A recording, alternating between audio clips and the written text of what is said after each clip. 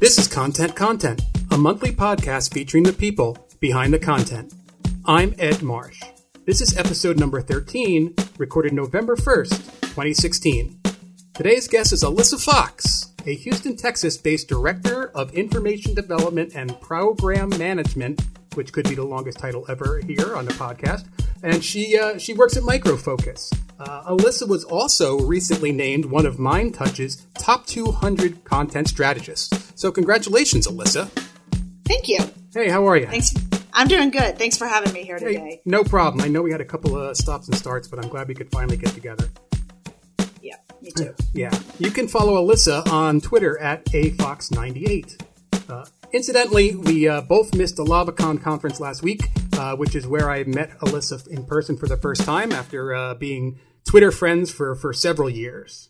Alyssa, why don't you start off by telling us a little bit about your background in technical communication and content strategy? Okay. So I got started in technical communication in college, actually. I was with a friend at a college event that was looking for people to do co-op jobs, which alternates semesters of work and school. And I just kind of went along for the ride. And there was a software company that was hiring liberal arts majors. I'm actually a history major from Texas A&M University. And they were talking about this thing called technical writing that I'd never heard of. So I was like, hey, what's this? So I went and talked with them, and they were looking for people, obviously, to take the software and write about it in a way that helps the users use the software to help them do their jobs. Right. So I was like, well, that's really cool. I like writing. I like technology. Let's see if I can get this co-op job. And I did. So I spent 3 semesters in college doing tech writing, alternating work semesters with school. So that's how I got into it. And then funny enough, when I finished that job, there was a department on campus, the chemistry department, that had built their own in-house inventory system for their gas canisters. And they were looking for somebody to write manuals for it. So I kind of lucked into that job too. So by the time I graduated, I had over a year of experience of doing technical writing, and then just kind of stuck with that, even though I had the history degree, because I just found it fascinating. It was always changing, and it was always growing. So I've been in the software business ever since. Yeah, and that's funny because a lot of people seem to think that tech writing is dry and boring, but then you get into it and you're like, wait, this isn't really just writing steps down over and over again. Yeah, exactly. To me, it's just the constant learning is very cool about it. And then, if you move around from product to product or even different industries to industries, the possibilities of the things that we can do as technical communicators, to me, is what keeps it exciting.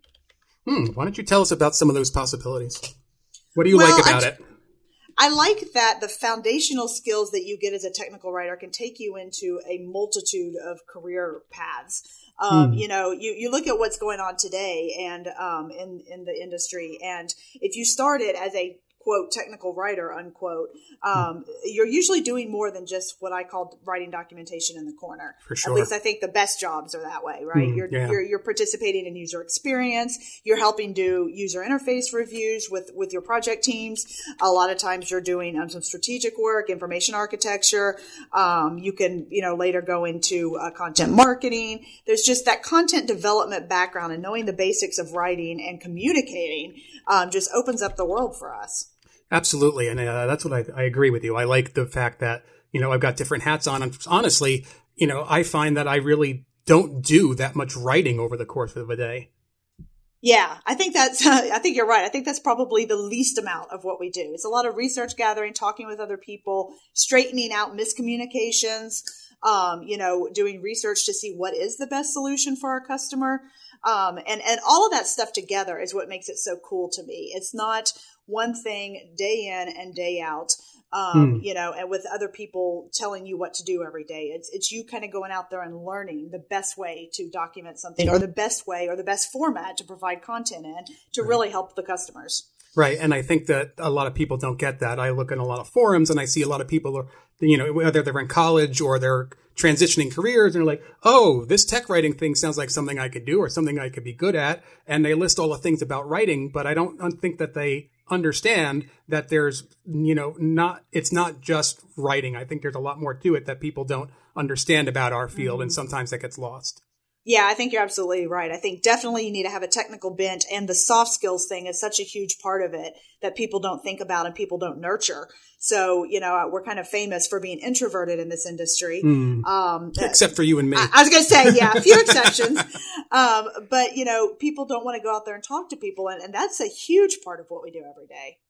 Right. Now, you mentioned soft skills, and I know that with your lofty title that you are still a technical communications manager. Now, why don't you tell us about being a manager of TechCom people? Okay. So the top thing I probably emphasize with my team is that to be proactive.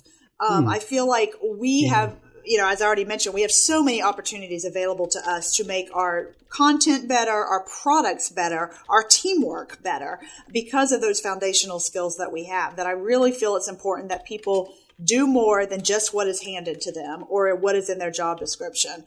I really enjoy management. I feel like managing people is what kind of gets me out of bed in the morning. I like helping people grow. I like helping people learn. And I firmly believe that if you take care of the people on your team, then all the other stuff falls into place. So if your people feel valued, if your people feel like they're doing interesting work, then all of the processes that you're worried about that aren't working well and all of the drive and motivation that you really want in your team members, that will come if you take care of your people in the right way.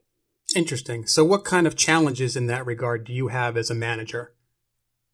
Oh, that's a great question. Well, here's the thing. I love managing people and I hate managing people because it's people, right. People are great. And for the most part, dealing with people can be very rewarding, but also very challenging, as you noted. There are times that you run into people that really don't want to go above and beyond. Not saying that every team member has to go above and beyond, but there are people that want to come in and do their work 9 to 5, never do anything extra in the evenings, and go home and be with their families and not touch work in the evenings or whatever. And that's fine. That's completely up to them. One of my biggest challenges in trying to deal with different types of personalities and different types of people on the team is learning how to treat people fairly, not equally. So, with different personalities, different levels of experience, and different interests, you can't give everybody the same assignment. You can't give everybody the same level of attention. But what you want to do is make sure that you're treating them fairly for their level of expertise, for their skill set, for their interest in certain things. So that took me a while to learn, because I'm very type A, so I want to kind of like have my way of doing things and kind of think that sometimes everyone else should do things the way I do it. And I've had to learn that as long as I get the results that I'm looking for, then it doesn't matter how they do it. So learning to adjust to everyone's different styles of working, different personalities and things like that has been probably one of the biggest challenges. Now, can you give us some recommendations for working with people like that? Because I struggle all the time too. I'm another type A. I'm an extrovert, and dealing with people who, aren't necessarily that high energy or, anything like that. You're right. I'd say, oh, why aren't you doing this? Because I'm doing it the same way. Do you have recommendations for us to cope with coworkers and managers? Yeah. So, I read a lot. I read a lot of blogs. I read a lot of books. I just read a lot. I've always have. And some of the tips that I've picked up along the way have come from different resources, such as, Susan Cain's book about introverts, Quiet. It's called Quiet. And several blogs and that sort of thing. I have to remember that, different personalities require different processing time. And that to me has made the biggest difference. So if I'm in a meeting with my team and I say, hey, we're going to start doing X, and what do you guys think? And people don't respond, sometimes I assume that they're okay with that. But what they're doing is processing what I've told them and analyzing whether they think that is a good idea or not a good idea, or maybe we could adjust it a couple ways and it would be a good idea. And I have to remember that sometimes people need to go away and think for a day or two and then come back and have more discussion. So I tend to process things very, very quickly. I am very prone towards making decisions quickly and course correcting later if I have to. Whereas most of my team is not that way. So, I have to kind of keep that in the back of my mind. Pause. I'm constantly telling myself to pause, because whether it's dealing with myself and my own mouth that tends to go 90 miles a minute or dealing with my team, and remembering to pause and allow them to pause and that it's okay to pause, then I think that's probably my biggest tip for that. Just being mindful of the fact that people are different and working with them long enough and taking the time to get to know them and how they work so that you can adjust what you're doing with them accordingly. Interesting. It's okay to pause. I have to make that a mantra of mine. I like that a lot. Well, now it's my turn to clear my voice. So interesting. So would you say that you're that you prefer managing people to content or content to people? Oh, good question. Because I'm kind of in this weird limbo right now between them. So, well, what do you mean by that? Well, what I mean by that is I'm working on a content strategy project at work right now that could have me focusing a lot more day to day on content and what we're doing with it than what I'm currently doing, because I manage managers who manage the team members who tend to be closer to the everyday stuff. Oh, interesting. Yeah. So I've always liked managing people. I would say I probably prefer managing people over managing content, but working with content has so many people involved, they kind of overlap and intersect in a lot of ways. So having more of a focus for myself on what I'm doing in content going forward is kind of interesting because I have managed people so long. It's just something kind of new and different. So tell us a little bit about Micro Focus then. It sounds like it's a large tech writing team, since you're managing managers and then there's writers below them. Can you tell us a little bit more about that? Sure. So at the entire Micro Focus company, we have about 65 writers worldwide. Wow. Yeah, that includes managers. And we have them all over the place. We have them in North America. We have them in Europe. We have them in Asia.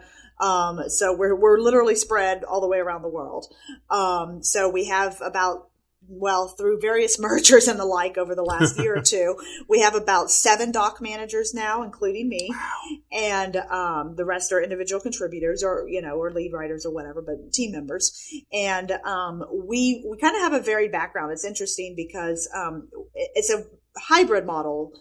We have some of the doc teams reporting into development and some of the doc teams reporting into information development, which is the group that I manage. Okay. So, but the managers still work together in what we call a center of excellence to establish best practices and standards for all of us to follow across the organization.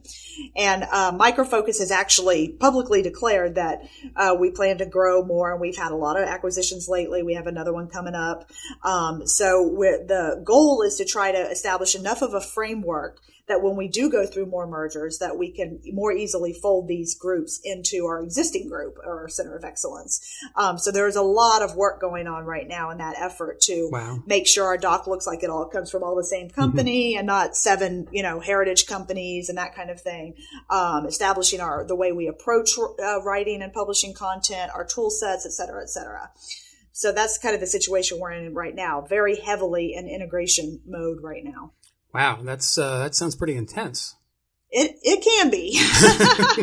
It's been a busy year, let's say. Yeah, I can imagine. So how are your teams writing? How are they producing now? Are you doing written content or printed content and online, or online only? So we do online only. We haven't printed for a number of years. Okay. Yeah. And we've recently kicked off another effort to supplement some of our written content with video content. Nice. That's a new effort of ours.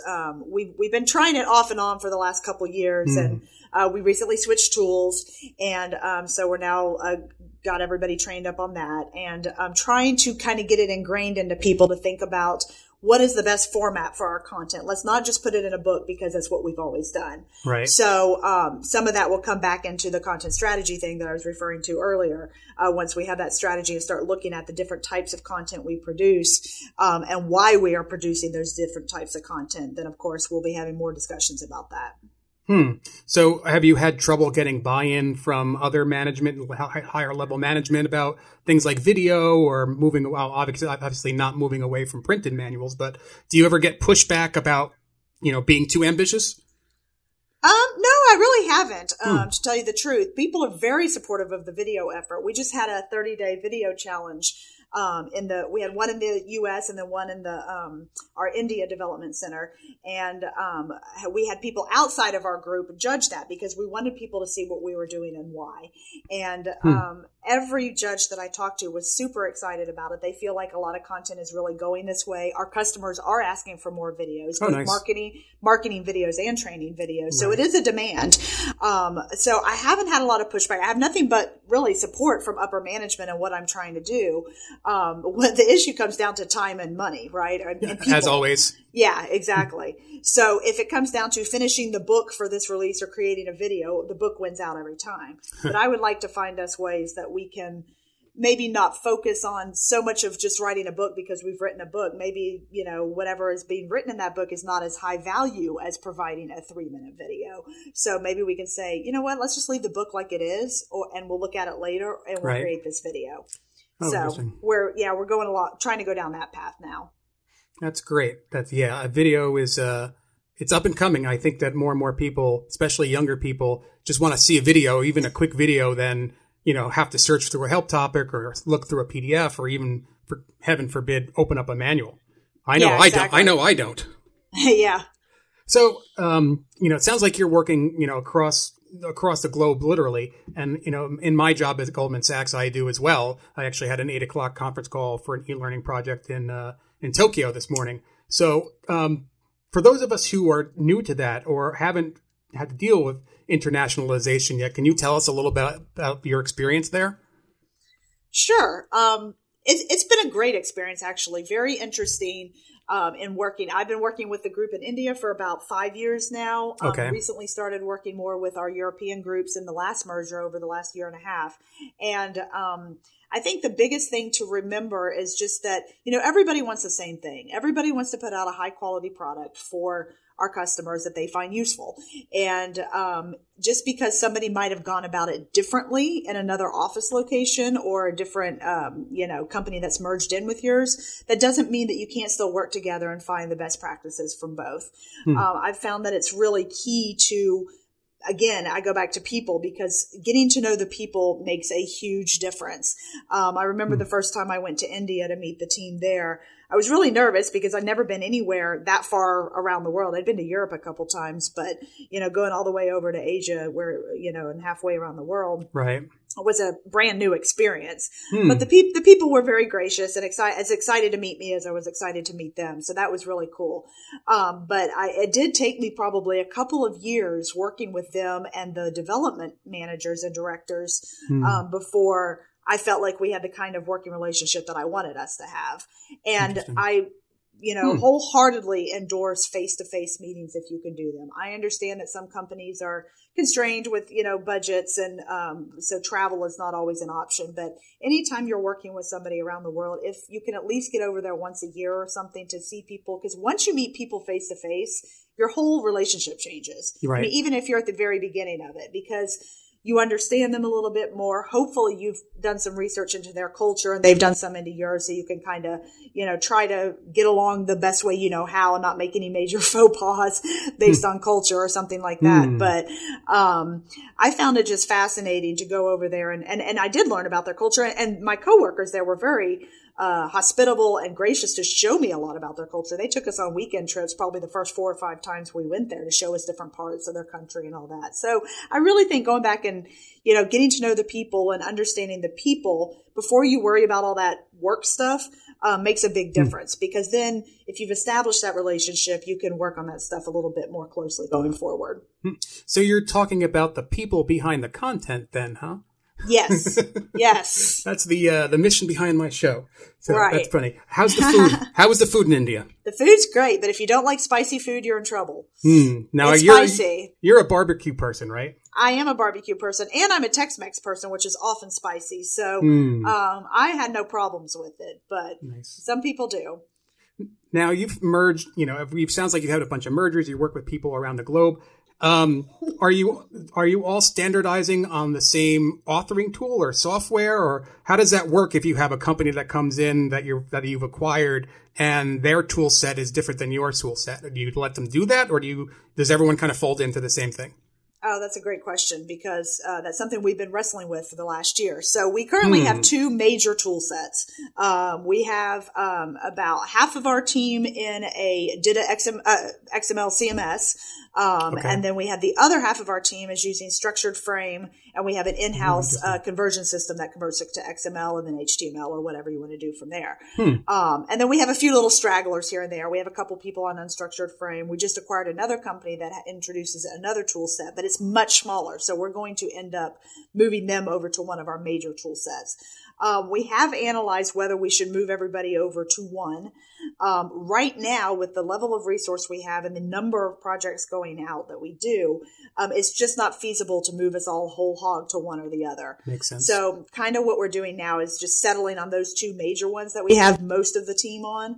And we have a small tools team composed of a couple developers and a couple of pretty technically savvy information developers that work on bridging those two tool sets together. For example, we're working on a new template for our books that all say the same company and everything.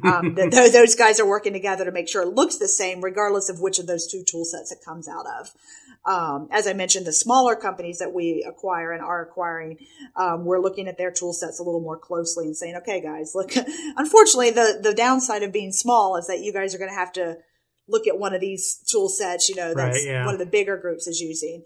And then it'll be interesting too, because we have a larger merger with HP Enterprise coming up over the next year or so to see, what they're using, because that's a very large group. Yeah. So, we're just trying to get as streamlined as possible before that. That's crazy. That's literally crazy. So, I mean, how much support do you have to give, like one of those smaller companies that, okay, here's this new tool, here's this new infrastructure, here's this new way of doing things. How much hand-holding do you have to do, and how difficult is that if you're a continent away? Yeah. Good question. I think that depends on the level of the writers. Fortunately, with this particular group I'm talking about, we're talking very senior writers. It's just a handful of senior writers. So that's something that I don't have to do a lot of hand holding with. Yes, they're going to have to learn a new tool, but they can pick up tools easily. We've also had a much smaller merger last year where we had, I think, just one writer that was very, very junior, and had a lot more difficulty with it. So a little more hand holding there. It just kind of depends on what you're getting. And the people, again, with what they can do with the content tools and the changes in approach that they might run into as part of a merger. So this all ties together to a tweet that you put out on September 30th that I told you I was going to bring up, that you mentioned, and I quote, "Seriously, y'all, this hashtag content strategy stuff is hard." So what were you doing that prompted you to get a little frustrated with the content strategy stuff? Okay, so what my background is in is what I would call straight up tech comm. It's software documentation, it's video documentation, but related to software, that kind of stuff. What I'm currently in the midst of is a global content strategy project that crosses departments and goes outside of tech comm into marketing products or marketing content, product management content, et cetera, et cetera.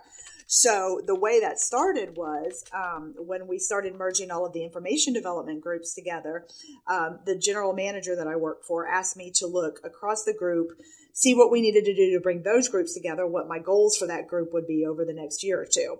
And one of my goals was to more closely align the technical content with our marketing content. Cool. Because I felt like we never talked to marketing never talked to us. And for all I knew, we could have some of our technical content out there either negating or contradicting or not aligning with what the story that marketing was trying to tell about our solutions. So as I started talking with the marketing leadership in this effort, because I wanted to ask them, where is y'all's content, so we can kind of look at, okay, what are y'all talking about as far as who we are as a company and what our solutions can do for you, so that we can reinforce that in the technical content, or possibly link up, if you're talking about our solution does X, then maybe we can point them to a technical manifestation of our product doing that particular thing.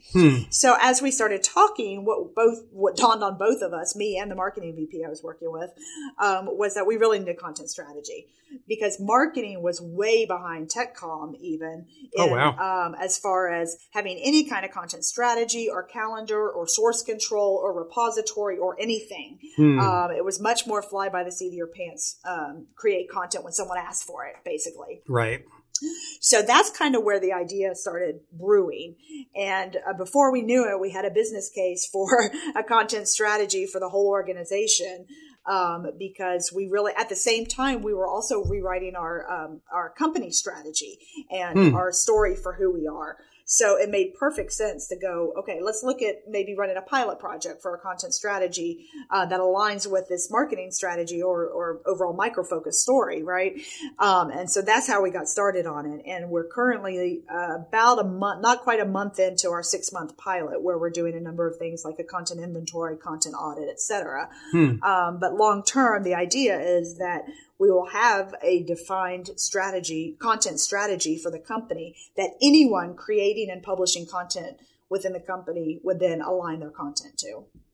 Well, I have to say, it sounds like a really exciting place to work. There's a lot going on. You're doing content strategy, architecture. I mean, it sounds like there's just a whole ton of cool stuff happening there. Yeah, there is. And the thing that prompted that tweet was I was going through getting ready for the pilot kickoff call, actually. And I was trying to decide what all, did I definitely want in this inventory sheet, and how high level or low level should the audit be? And, I haven't done a lot of this global content strategy work before. So it's been a lot of work to really do the research, talk with people, apply what I've read in the research to what our current situation is at my company, do the research within my company to determine, how is this going to align with what we do here with the content strategy. So it is hard, but it's also, like you said, very exciting. I've really had a good time with this. I'm very much looking forward to the potential of what kind of impact we can make on the business with this stuff going forward. Our CMO is very excited about it as well. He's getting more and more wind of it. And our timing just happened to be really good, because right about the time we started talking about this, it popped up almost every other day. Someone different in the company was going, why don't we have something like blah, blah, blah? And then somebody else says, if we had a content strategy. And so it's really, everybody's kind of like, okay, I see where you're coming from with this. I see how this can solve some of our issues. That's really interesting. I was just at Content Marketing World in September. So it was interesting to see that crossover from the TechCom world to the marketing world, and see that there's a lot of similarities, but yet there's a lot of differences. Curious to see how you're folding your TechCom technology into the marketing side. Are they going to be doing structured authoring, or how is your content strategy accounting for all that technology?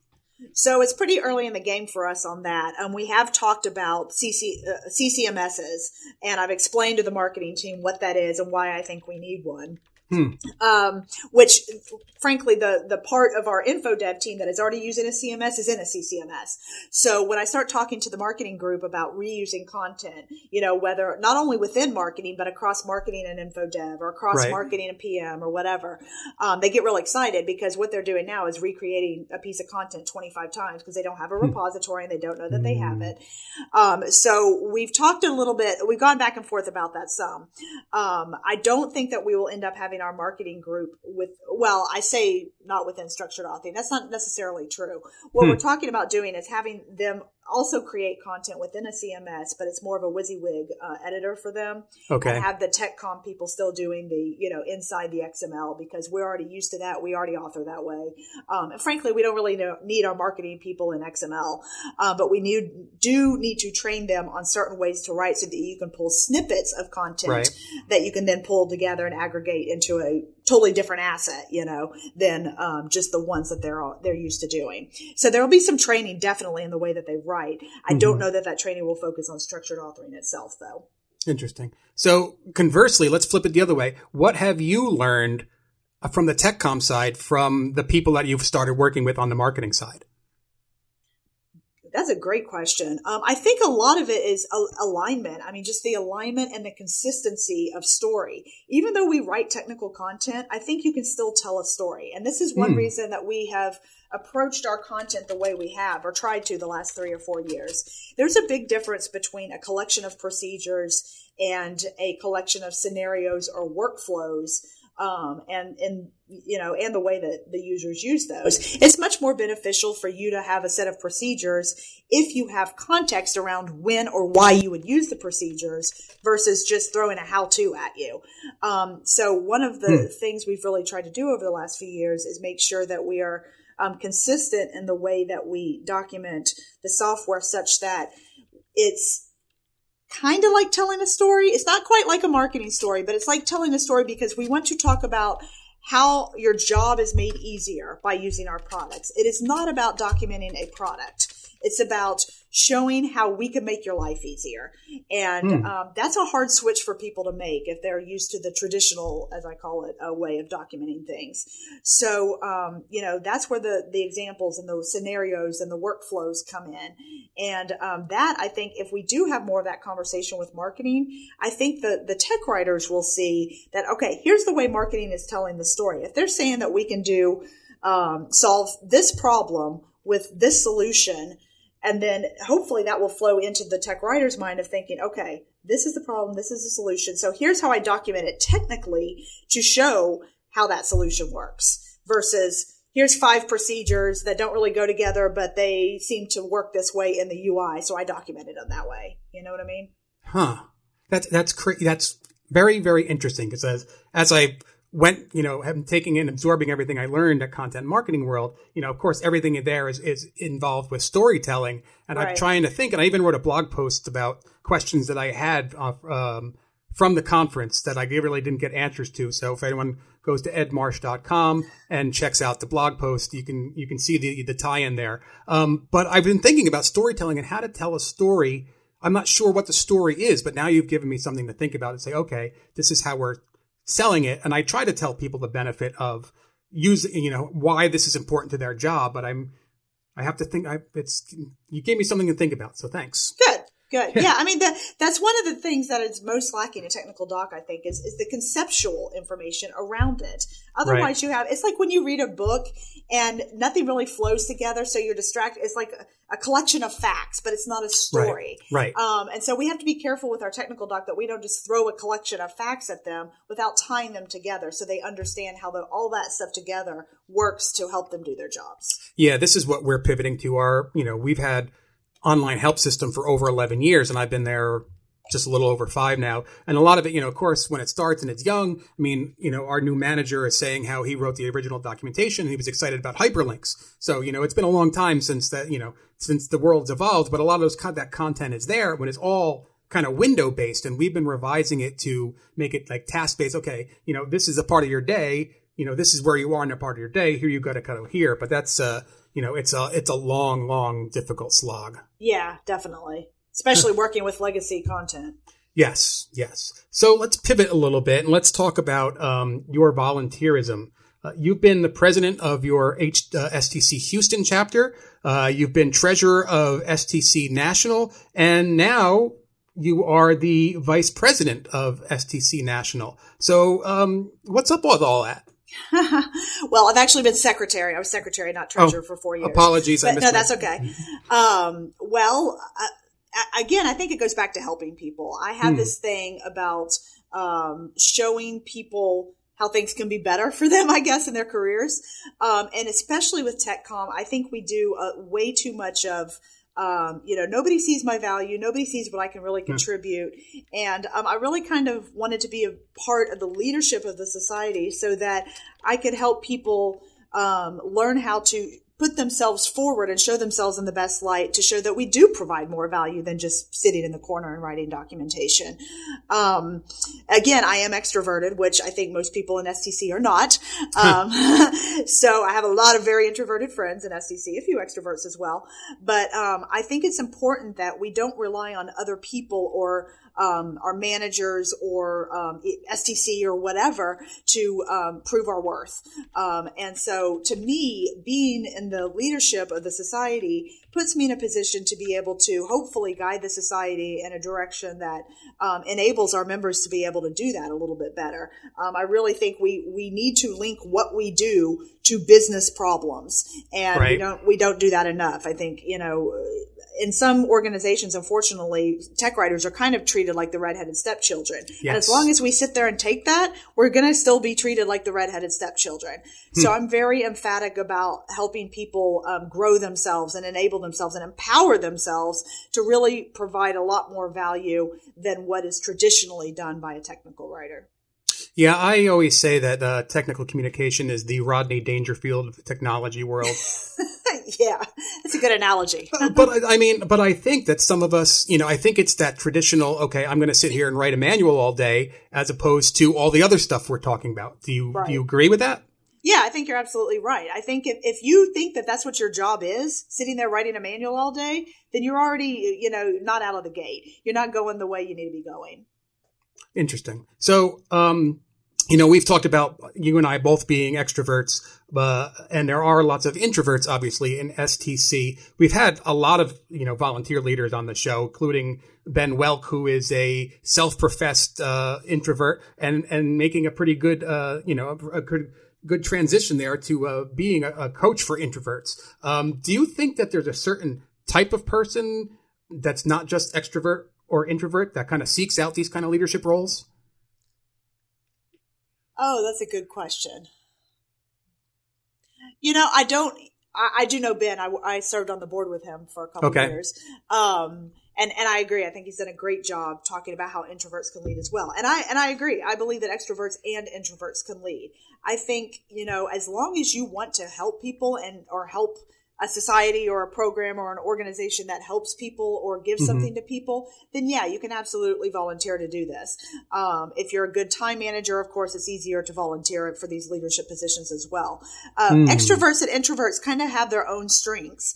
And that's one thing I really liked about being on the board with Ben, for example, because I'm obviously very extroverted. He's introverted. We see things differently. You get a different perspective. And that's a good thing to have in a leader. You don't want somebody that's going to, whether an extrovert or an introvert, that's going to go around telling everybody what to do. You want someone that helps build consensus. And a lot of times, somebody that's a little more introverted and more reflective than perhaps an extrovert that tends to make decisions like I do very quickly, can really be a benefit in slowing the extroverts and the type A's down a little bit. So I think, the balance of all of them is very good. Having all extroverts or all of the leaders in the world be extroverts or introverts, either way is not a good thing. All right. So why don't you tell us, or what surprised you the most since you've, progressively taken on more responsibility and higher visibility roles in the STC? What surprised you now about being a vice president of the National STC Association? I think all of the things behind the scenes. You don't realize really how much the staff does, for example. We have a very small staff that's actually, gone down over the last 3 or 4 years. And they wear a lot of hats and they do it well. And, being on the board, you get a lot of complaints from members sometimes about, what we're doing, what we're not doing, all that one or two for me stuff. Yeah. Well, and that's legitimate. I mean, members should feel like they can talk to their, board members or whatever about it because we are representatives of the society. That's appropriate. But then again, there are things going on that, you don't know if you're not on the board. There are certain reasons we might do things, that people in the regular, society members don't know or understand. So I think it really surprised me when I got in there and saw how many things the board is talking about, is trying to consider in the way that we, really do everything from setting strategy for the society all the way down to the programs we offer, down to the way we construct the summit every year. A ton of work goes into that. Board staff, staff, the summit committee, and really some on the board's part too. There are a lot of moving parts in this organization and that I didn't really realize were so numerous. Just a ton. So is that a transparency issue, do you think, or is it by necessity? It really depends on the issue. Some of it's financial stuff that we've made certain decisions maybe to cut a program because finances are tight and that costs us too much or something like that. Okay. We try to be as transparent as we can with the membership. We do post our board meeting summaries up on the website every month for members to go read and that kind of stuff. We try to talk to members as much as we can at our events. But, I'm sure someone will always say we could be more transparent. And we probably could. The year in review that we started doing the last couple of years has been a big boon to transparency. We've gotten a lot of really good feedback on that. And I think that's really helped people understand what we're doing all year in more detail, kind of where our finances are in general and what all is going on. So, it's been a great experience. I mean, it's had its ups and downs for sure, as serving on anything like that would do. But it really is, in a lot of ways, a large organization and what all we've got going on, but in many ways a small one too. So it's hard to reconcile that sometimes with what everybody would like to see as members. So you mentioned that leaders have a good time management quality. I'm curious to see how much of your time that something like this endeavor takes for you personally. Well, that depends on the role, honestly. When I was secretary, I would say besides the president, the secretary probably does the most work just because they're doing a lot of getting ready for the meetings and coordinating with the president, putting agendas together and putting minutes together and all that fun stuff. So it was a little heavier when I was secretary. I would say that probably took me about anywhere from 3 to 5 hours a week, probably. Vice president has been a little different, especially with Chris Lyons' resignation, because, right. I was like, oh, my vice president year is going to be a lot calmer, sandwiched between my secretary and president years. Well, now it's not so calm anymore. We had to, of course, deal with all the resignation stuff with Chris, and now we're about to start a search for a new CEO and all that fun stuff, which is going to take more of my time than and I'm in charge of that search committee. Oh boy! So that's going to take more time than I anticipated this year, obviously. But it's also in my best interest to do a decent job there, since I will be president next year, working with this person directly. Okay. So vice president and president probably takes quite a bit more. President, I would say, probably takes anywhere from on a normal week, maybe 10 to 12 hours a week. Wow. The last few weeks that we've had, Adrian Hunt is the president right now, a lot more than that. I mean, we've had a ton of time put into it over the last month or so, but it's slowing down a little bit now. So hopefully things will even back out there, but it is a time commitment for sure. Okay. So if I remember correctly, it sounds like vice president succeeds automatically to president. Is that correct? That's correct. Okay. And are you looking forward to being the president next year with knowing what you know now? Well, I wouldn't have, having already been on the board for 4 years before I ran for VP, I wouldn't have run if I wasn't ready for it. So Fair. I think I'm ready for it. I have some plans and some things I want to look at. And, every board I've served with has been different, obviously, every year, because we have different people coming in and out. But, right.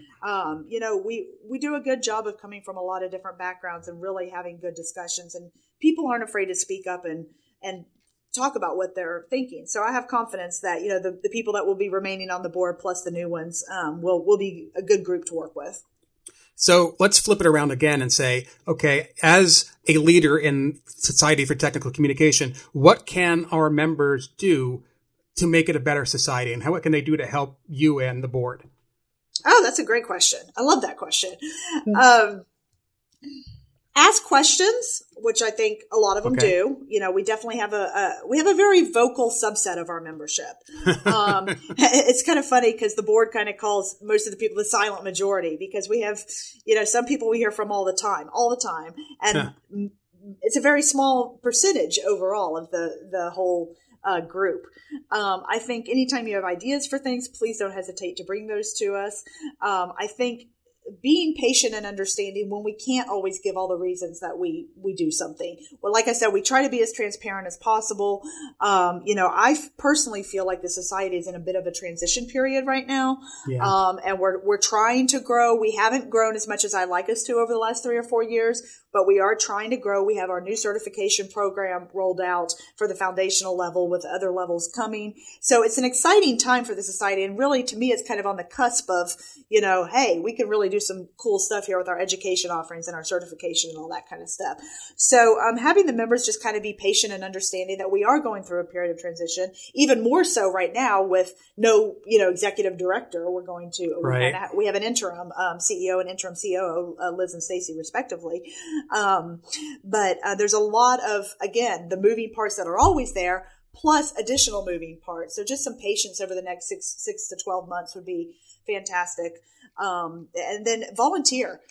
We have a lot of communities out there that we have the same people volunteering, to try to keep those things going. And we have other members that get upset when they find out that their community might fold, but then won't volunteer to help keep it vibrant. So you don't have to do something massive. You don't have to do something that takes 5 hours a week. You could do something that takes 1 hour a week or 30 minutes a week. There's all kinds of jobs. And I guarantee if you go talk to your community leaders that they will find something for you to fit your schedule. So I think that's important. If you want the communities to survive and thrive, we really need more volunteers in all different areas to keep that going. Yeah, because Alyssa needs a break. So everyone out there go and volunteer. Yeah. I have to say, I am currently the newsletter editor for our STC New York Metro chapter, and I'm also leading the effort to convert our website to WordPress. I know that STC is having is having everyone move over to WordPress and be hosted there. So I've been leading that effort, and I know that there's a lot of effort going on just that kind of process. I've been working on it myself for over 6 months, probably 8 months at this point, and we're not even close to launching. So I know a lot of these things take time.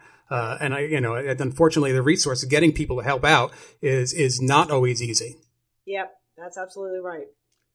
Yeah. So everyone get out there and volunteer, no matter what you're involved in. Go and do something for it. Alyssa, you're a frequent conference attender and presenter, but recently you tweeted that you were keynoting a conference at Amazon, which I was pretty amazed by. Can you tell us about that experience? Sure. So Amazon decided that they wanted to have a conference for their technical writers, because frankly, from what I understand from the writers meeting them that day and talking with them, they all work in different groups and they don't talk to each other hardly ever, it sounds like.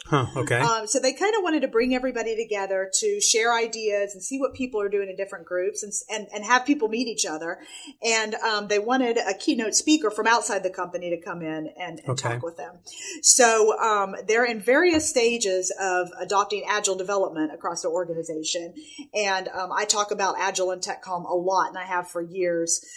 So I believe Alyssa Bonsignori gave the conference organizer my name, and I started talking with her, and that's how it came about. And it was a really cool experience because to me, it was about 250 people, and it was so interesting to see them all meeting each other. Even though they work for the same company, they work in different departments, and they were comparing notes on the tools they used and the processes they used and that sort of thing. And of course, the presentations were slightly Amazon specific, which was fine.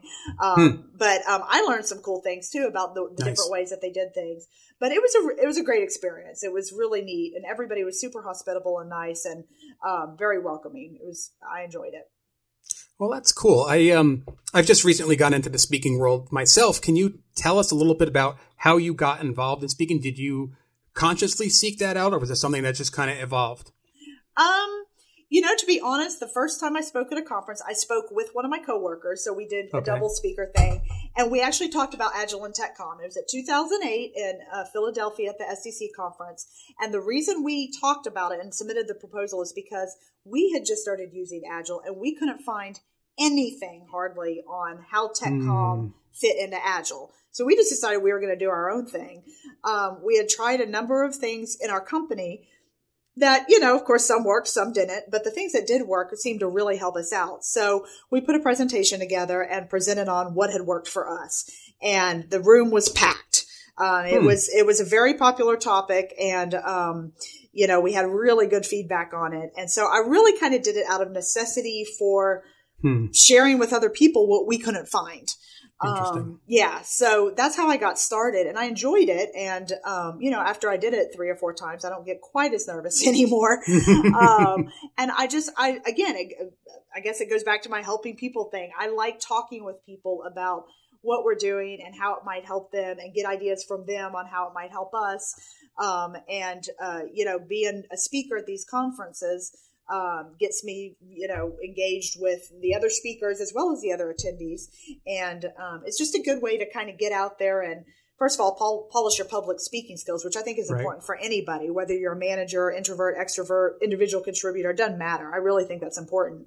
So the more you do it, the easier it gets. So I've continued to do it. And sometimes, at the beginning, it was mostly me submitting proposals. In the last couple of years, it's been more people asking me to present at conferences, which has been really nice too. So that is cool. Yeah, I've been asked to do a couple. I started with social media, and I've done it. I'm like, okay, what's next? And I'm trying to figure out what I want to speak about next. And it's difficult, because I'm in a regulated environment. I'm not allowed to speak a lot about it. So it's like, I've got to find something. So that's where I'm working on, and I'm hoping to present again at Philadelphia Metro. And hopefully I will see you at STC Summit next year. Awesome. That'd be great. Yes. So you talked about Agile and that you're speaking about Agile. And I've heard that it isn't really friendly to technical communication. And it sounds like you're kind of doing a pioneering thing since you hadn't found anything on Agile yet. Can you talk a little bit about that? So that's actually a big part of my talk at Amazon. I think, because I don't believe that it's not friendly to technical communication. I think there are a number of things that you can do to make it more friendly to technical communication. One of the biggest obstacles we have to making it a good thing for tech writers is the lack of dedicated writers to teams. So with Agile, it works really well if all of the team participants are dedicated to those teams, because then you get your velocity as a team in one sprint, you carry that over to the next few sprints, and et cetera, et cetera. It's in fact, I don't think I've run across any companies yet that are doing Agile that have writers dedicated to the team. So usually sharing teams, they're on 2 teams, maybe 3 teams. And so that's a little more difficult. So that's actually what we ended up talking about back in 2008. And I still talk about to this day, is how do you handle working in an Agile environment in TechCom when you're on multiple teams, because almost everybody is on multiple teams. Right. So I think that's where people start going, okay, this isn't friendly, I can't keep up, et cetera, et cetera. That's what I tend to speak about. Okay, here are some things that you can do to juggle your teams and make sure that you still deliver what you need to deliver for both of them, or all 3 of them if you happen to be on 3 products, which is even worse, but Right. So it's a lot of, as a tech communicator in an Agile world, is it a lot of juggling? I would say yes. You're juggling, especially with Agile. There's a lot of meetings. You're supposed to have daily stand-up meetings. You've got your planning meetings. You've got your grooming meetings. You've got your sprint demos. It's a lot more meetings, and there's a good reason for that. It's to enhance the communication among the team members, which is great. But if you're working on 3 teams and you've got those, that number of meetings times 3. Then you got to start looking at things like, okay, well, project A ships in 2 weeks, so I need to focus in on it for the next 2 weeks. So project B, I'm just not going to go to those meetings. But if you're not visible prior to skipping those 2 weeks of meetings on project B, then you're going to have problems, because they're going to discuss things and forget to come back to you and tell you. Whereas if you've kind of established that relationship all along the way, then they'll go, oh, wait, this is going to affect Ed's doc. I better go tell him, So that's, in fact, my whole talk at Amazon was all about how do you build relationships to be successful in Agile? And then what are some specific things you can do because you've built those relationships that will help you juggle all of this stuff. So have you found with the Agile approach that there's less of the Rodney Dangerfield effect in technical communications, and that your writers are getting, more respect or more proving more value, I guess, as a result of Agile and working and communicating with these other teams? Yeah, I think definitely, because on an Agile Scrum team, every member of the team is equal. And ideally, every member of the team is responsible for a user story getting done. So that includes the coding tasks, the testing tasks, the documentation tasks, and any wrap-up that's involved with the testing and doc. So it's not meant to be focused on the functional areas of dev, test, and doc. It's meant to be the whole team completes these user stories together. So there's a lot more of that, they're one of us versus they're the redheaded stepchild in the corner. So yeah, I have noticed that. And the majority of our teams at my company work that way. We do still have, I mean, I'm not going to say it's going to be an ideal world and every team is going to work that way because you have personalities in the mix too, right?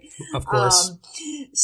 But most of our teams, it works really well that way. And they do work in that manner where the writer is just as much a part of the team and has equal saying as the testers or the developers.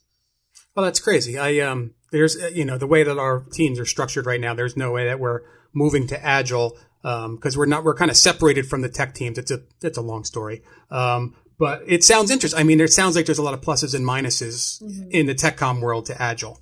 Yeah, I'd say you're probably right. In my mind, there's more pluses if you have the capability to do some of the things that I've talked about. There's also companies where it doesn't matter, even if you tried to implement that, it wouldn't work because maybe the whole mentality of the whole company is that, documentation is a necessary evil or simply a cost center or whatever. And if you can't change their minds on that, I mean, it's just like with content strategy. If you don't believe that content's a business critical asset, you're not going to get very far with content strategy. So it does depend some on your company environment. Right. But I believe that it's a much more positive environment for tech writers overall. Yeah, I've been called a necessary evil in a prior job. That was a proud moment for me. Yeah, there you go. That was like 6, 7, 8 years ago, and that still resonates. I'm like, okay. Right, and nobody wants to be the necessary evil, right? You want to be a high-value contributing team member. Absolutely, absolutely. So the last thing I wanted to ask you about is you seem to be one of the better dressed people at conferences. And, I basically go, I'm like, hey, this is like a vacation. I'm wearing jeans and a t-shirt. Is that part of your overall personality where you're always dressed up to go out, or is that just a conference thing for you? No, that's pretty much overall. That's part of my personality. I feel very strongly that people should dress for the job you want, not the job you have. Okay. That's a philosophy of mine. I also believe that, in a professional setting, I should appear professional. So, I also happen to like clothes. So all of that stuff together is just, I do like to dress up a little bit more. I feel like, if I'm a leader, especially for example, in an SEC conference where I'm a board member and I'm representing the society, that I should look a certain way. Okay. I don't want to look like I just rolled out of bed because to me that doesn't Fair. show the proper respect for my position or the occasion. And at work, I mean, I work for a software company, so it's pretty casual. We're talking jeans and t-shirts. And I typically only wear jeans on Fridays because, again, I feel like, I'm in a leadership position. I'm a director. I have people looking up to me. So I feel like I need to look the part. So it's a personal philosophy of mine. I know I've had arguments with some people about this, but, about whether or not you really need to be dressed up and people should just take your work on, but it's also a perception. I mean, whether you like it or not, people look at what you're wearing and how you present yourself. And I feel confident when I feel like I'm dressed for the occasion. So, nice. And again, I love clothes and shoes. Yeah. So that definitely plays into it. Nice. Yeah, I actually have to say I'm actually pretty happy with the job that I have, and I don't know if I want another job where actually, to tell you the truth, I never, ever, ever want to wear a jacket and tie ever again. So, I can't dress jeans and a t-shirt to work every day. So I do dress nicely, but I'm comfortable, and I'm comfortable where I am. I'm comfortable in my skin. So, occasionally I like to dress up, but most of the time, jeans and a t-shirt makes me happy. Well, if it makes you happy, then go for it. There you go. All right, Alyssa. So thank you so much for sharing everything. That was really, really awesome. Your insight is awesome. And, I learned a ton from our past hour together. Can you tell us, where the best places to find you online are? Sure. You can find me on LinkedIn. I believe it's www.linkedin.com/Alyssa Fox. I'm on Twitter at afox98. And, I'm also on SlideShare. Okay. Under my name. Just curious, a lot of your screen names are afox98. Is there what's the word I'm looking for? Is there a reason for the 98? Is it a particular number for you? That's the year that I graduated from college and got married. Oh, wow. That was a busy year. Yes, it was. It was a busy a week, actually. They were 1 weekend apart. Oh my goodness. Wow, you are a busy person. Well, thanks again, Alyssa. That was awesome. You can go ahead. I was just going to say, thanks for having me. I really enjoyed chatting with you. I appreciate it. It was a lot of fun. So you can find me on Twitter at Ed Marsh, And you can also find me, of course, at edmarsh.com. You can find my most recent talk that was at TC Camp in Virginia on promoting yourself via social media and podcasting. That's also available on SlideShare. Thanks again for listening to the podcast. You can subscribe, of course, to the Content Podcast on iTunes. And please, please, please write us a review. Let us know how we're doing. Let other people know that we're out there and whether or not we're doing a good job. If you're on Android, you can go to edmarsh.com and subscribe using your favorite podcasting client. I am particular to Beyond Pod. I don't get paid to say that, but I just like it and I've used it for years. You can also find us on TuneIn Radio. Unfortunately, I can't get to work on Amazon Echo. It doesn't recognize it as content, so it doesn't work there. But you can get us on TuneIn Radio and the Google Play Music Podcast Store. So, Alyssa, thanks again. Great conversation. Everyone else, thanks for listening. Have a great day.